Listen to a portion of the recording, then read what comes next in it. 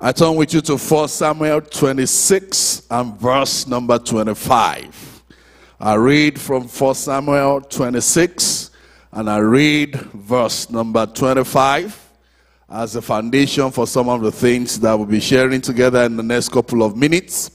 If you want a title for it, I call it Prevailing with God. The Bible says, Then Saul said to David, Blessed be thou, my son David. Thou shalt both do great things, and also shalt still prevail. So David went on his way, and Saul returned to his place. I'd like you to read that scripture with me with some boldness and with some bit of attitude. 6 and verse 25. Let's read it 1, 2, go. Then Saul said to David, Blessed be thou, my son David. Thou shalt both do great things, and also shalt still prevail. So David went on his way, and Saul returned to his place. I want you to exercise your faith tonight, and help me look at somebody and prophesy and speak in the order of Saul in the scripture we just read, and say to that person and say, in the name of Jesus, you will still prevail and you will do great things. Oh, come on. I take you to read it and say it with force. Say one more time. Say, in the name of Jesus, my brother, my sister, I speak into your life that by the mercy of God, you will do great things and you will still prevail. Now, look at somebody else. I brought to Amber. Say, in the name of Jesus, I speak as one who has received grace to speak, that you will still do great things, and by the mercy of God, you will prevail. And you will still prevail in the mighty name of Jesus Christ. Now, this is the counsel of God for our lives. I believe very strongly that for every one of us, whatever it was that Saul was moved of God to say to the life of David at that point, that's the same thing the Spirit of God is emphasizing to us. I believe that Saul did not speak just out of the flesh. That time was a major time of conflict in the life of David. If you read the story very well, you know, he had killed the bear, he had killed the lion, you know, he had killed Goliath. And at this point of his life, envy had developed. He was in the midst of so much conflict. His mentor had become his tormentor. He was needing to move from one place to the other, from one cave to the other. He was, as it were, an escapist running away for his life. But in the midst of that, God gave him a prophetic word from an unusual vessel. And it was the vessel that actually was after his life. So the man looked at him and said, you know, actually I feel like killing you. Actually I want you dead. But I have a word for you. And that is that you will still do great things and yet prevail. Somebody gets what I'm passing across to you. Sometimes our situation could be such that as hedged us in and we feel like giving up, the contradictions notwithstanding, the pressures notwithstanding, the conflicts notwithstanding, the failures notwithstanding, the word of the Lord says that against everything you are going through, you will still do great things and you will prevail. My mouth is enlarged in righteousness to announce tonight, but by the mercy of God, no matter what you are going through, you will still do great things.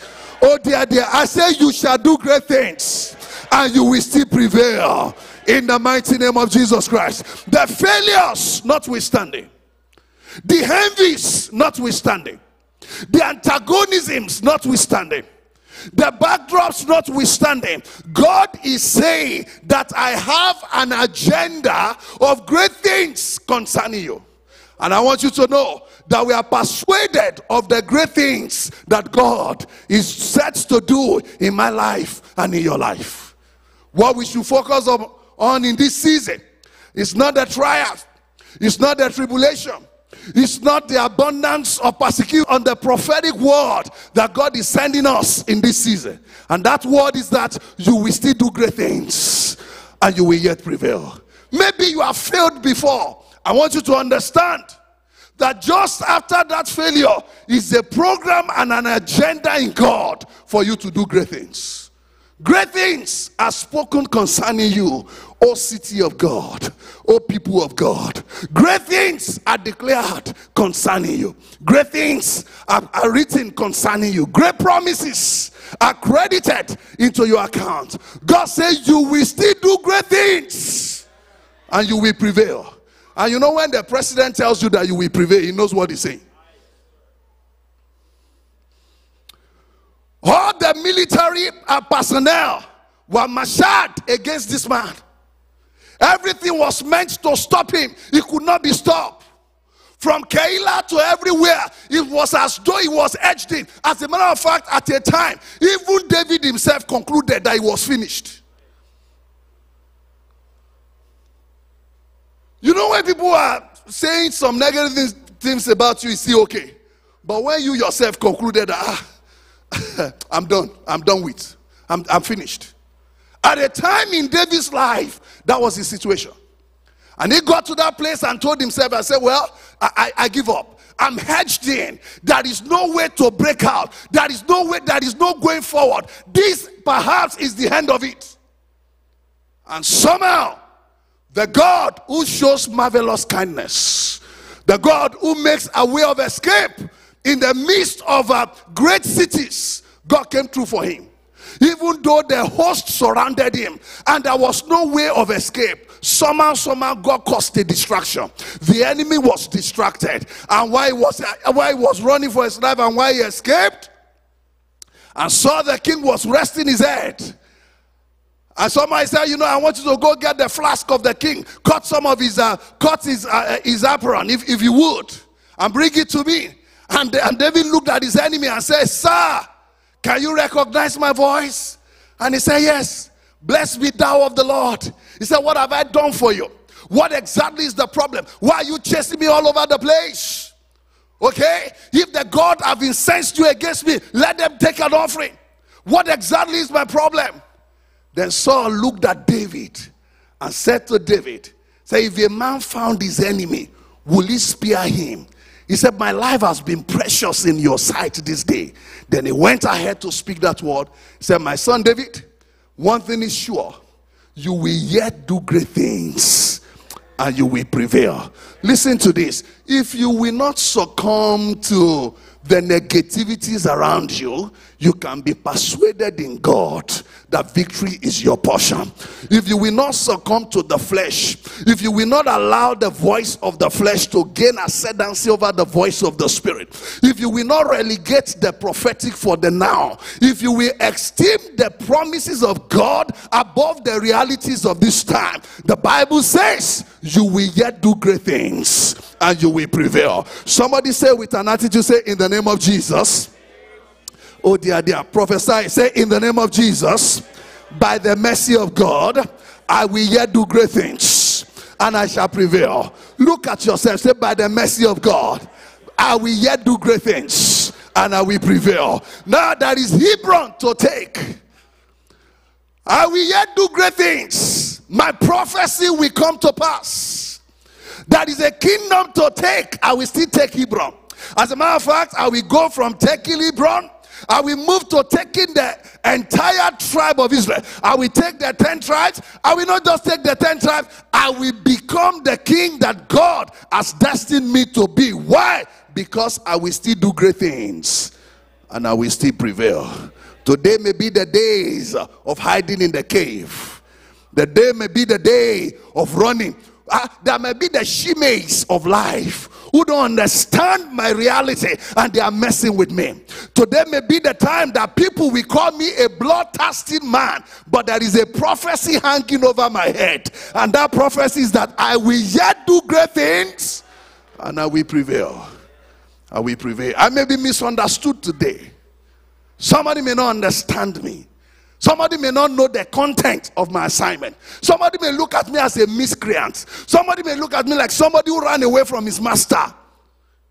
But there is a word that God has placed on my life. And that word is that I will still do great things and I will prevail.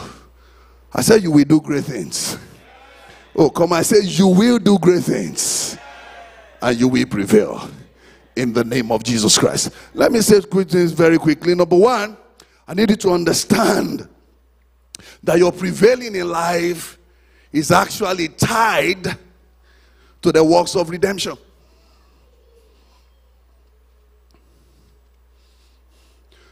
What gives us the platform and the confidence that we will prevail is because Jesus prevailed.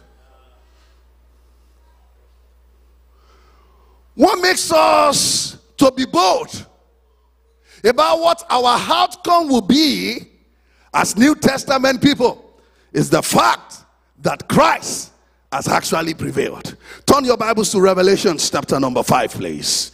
Revelation chapter 5 from verse 4 all the way to verse 5. Revelation chapter 5 from verse 4 all the way to verse 5. Now let's read it together if you don't mind. Let's read it 1 to go. It says, so I wept much because no one was found worthy to open and to read the scroll and to look at it. But one of the elders said to me, let's read it together, do not weep.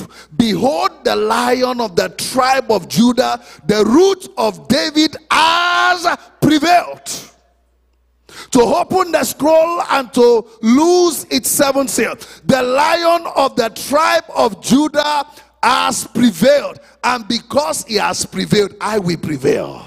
Yeah. If the first fruit is holy, then we can expect that the remainder of the harvest will also be holy. If Christ prevailed, then there is a confidence with which we can rejoice and face life that we also will prevail. I found out that the ultimate counsel and the ultimate program of God really is not to produce a people that will not go through anything. It's to produce a people that will prevail. It's not what is thrown at you that is important. It is you prevailing. It is not the adversities that is important. It is you advancing in the midst of the adversity. Somebody say, I will advance. Oh, come on, talk to me. Say, I shall advance. Say with confidence, say, I will prevail because Jesus prevailed. Listen to this. When Jesus hung on the tree and he died, and just before he gave up the ghost, then he said with confidence, he said, it is finished. And may I submit to you that whatever Christ has finished cannot finish you. What Jesus finished cannot finish you again. He already finished it. And so because he prevailed, we can be sure that we will prevail. Adam, the first Adam, missed it in the midst of a perfect condition. Everything was all right. He was in the garden, in fact. Okay? And yet he failed, so to speak. But the children of the last Adam will be under imperfect conditions, and yet they will prevail. Why?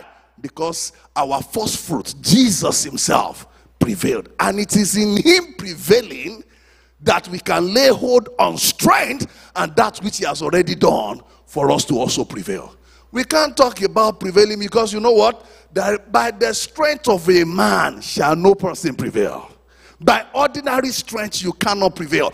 In and of yourself you cannot prevail. You need something more than you to make you prevail in life, and that is that which Christ already did for us. In Christ Jesus we are overcomers. Because Jesus prevailed, you also can expect to prevail. Number 2, for us to prevail, you need empowerment. You need empowerment. You need to be empowered to prevail. Potentially, and as far as the commands of the as far as God is concerned, you already prevailed. You are not a failure. In the eyes of God, there is nothing thrown at you that you will not surmount. As far as God is concerned, you are destined to prevail. When God sees you, he's not looking at a struggler. He's not looking at somebody who is so battered and who is just trying to, escape and who is trying to survive. No. as far as God sees you, in the eyes of the word of God, God sees you as somebody who already prevailed. And so if you have to meet yourself in the counsel of God, you find out really that everything that you are going through, as far as God is concerned, you already overcame all of those things. But to make sure that our prevailing is not just potential, but it is lived out and experienced day by day, there is a need for us to go for the type of spiritual empowerment that helps us to give expression to the NIKOS, to the victory that we have in Christ Jesus. I read a scripture to you in Exodus 17 from verse 11 all the way to verse 13. Exodus 17 from verse 11. See what the Bible says about Israel prevailing. The Bible says, and when Moses held up his hand, Israel prevailed. And when he lowered his hand, Amalek prevailed. But Moses' hand were heavy and he grew weary. So the other men took a stone and put it under him, and he sat on it. Then Aaron held up his hands, one on one side and the other on the other side. So his hands were steady unto the going down of the sun. And Joshua mowed down and disabled Amalek and his people with the sword. Now look at this. There was a conflict. There was a warfare. Now, they are God's people. It's been said about them that no nation of the world will be able to stand before you. They had a prophetic covering of the presence and the power of God, such that everywhere they went to, the nations around them ordinarily, the fear of them came upon the nations. But in the midst of that, there was still a time in their life that they had to fight. Listen to this. Now, prevailing, that word prevailing in itself, it speaks of some form of conflict and some form of warfare. Now, there can be no prevailing if there is no conflict. So God said, conflicts or battles are part of the journey. There will never be a time in your life that there will be no conflicts. Can somebody say amen to that? There will never be a time in your life that you will not have to confront something. But here is it. What you carry is bigger than what you are confronting. If we had a need, and like we always have a need, and Pastor E, you have a need, and it's a need of $1 million, right? And in your account you have $100 million. I'm sure you wouldn't have to fast and pray so seriously. Why? Because what you have is bigger than what you are confronting. But if you have a need, you have a need for $300, and you have $5, then you may need to worry, right? Then you may want to pray. But really, in God's working, whatever we are facing can't be compared to the weight of investment that God already made upon us, whether by redemption, whether by prophecy, and all of those stuff. Now, what is required of us then becomes for us to lay hold on that which is already in our account to meet with the needs and the challenges of life. Is somebody getting a person across the road? So a battle came. Even though they are God's choicest people, then Moses said, there is a need to raise an altar of warfare to deal with the Amalekites. And so,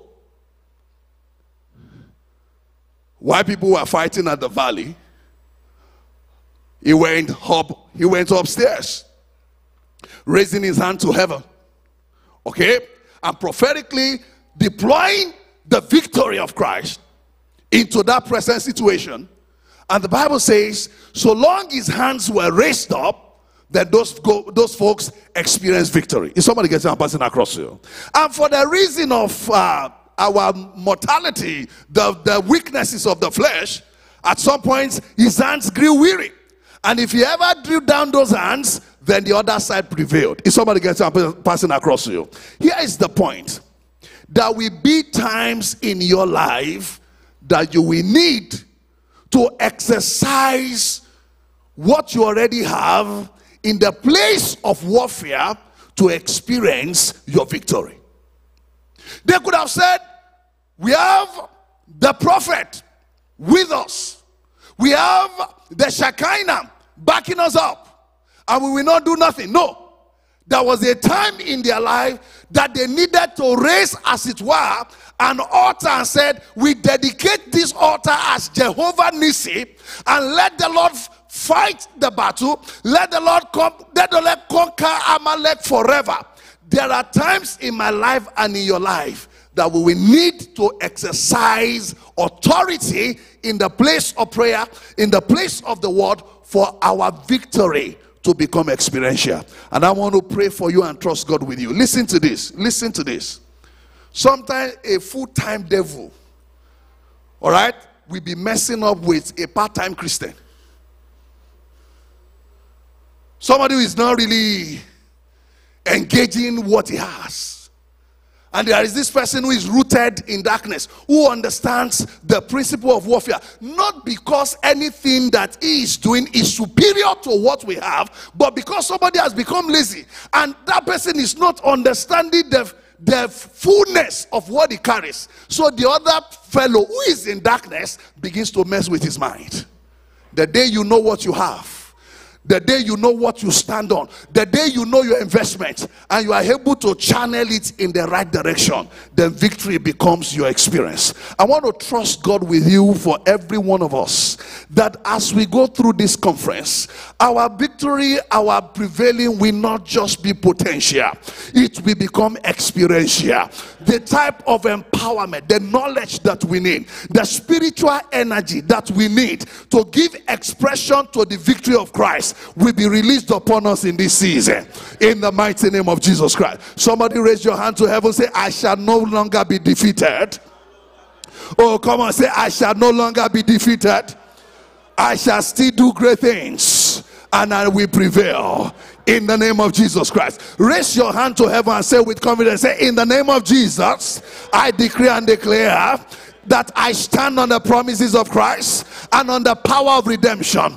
Christ has prevailed, so shall I prevail. I prevail against death, I prevail against evil, in the name of Jesus Christ.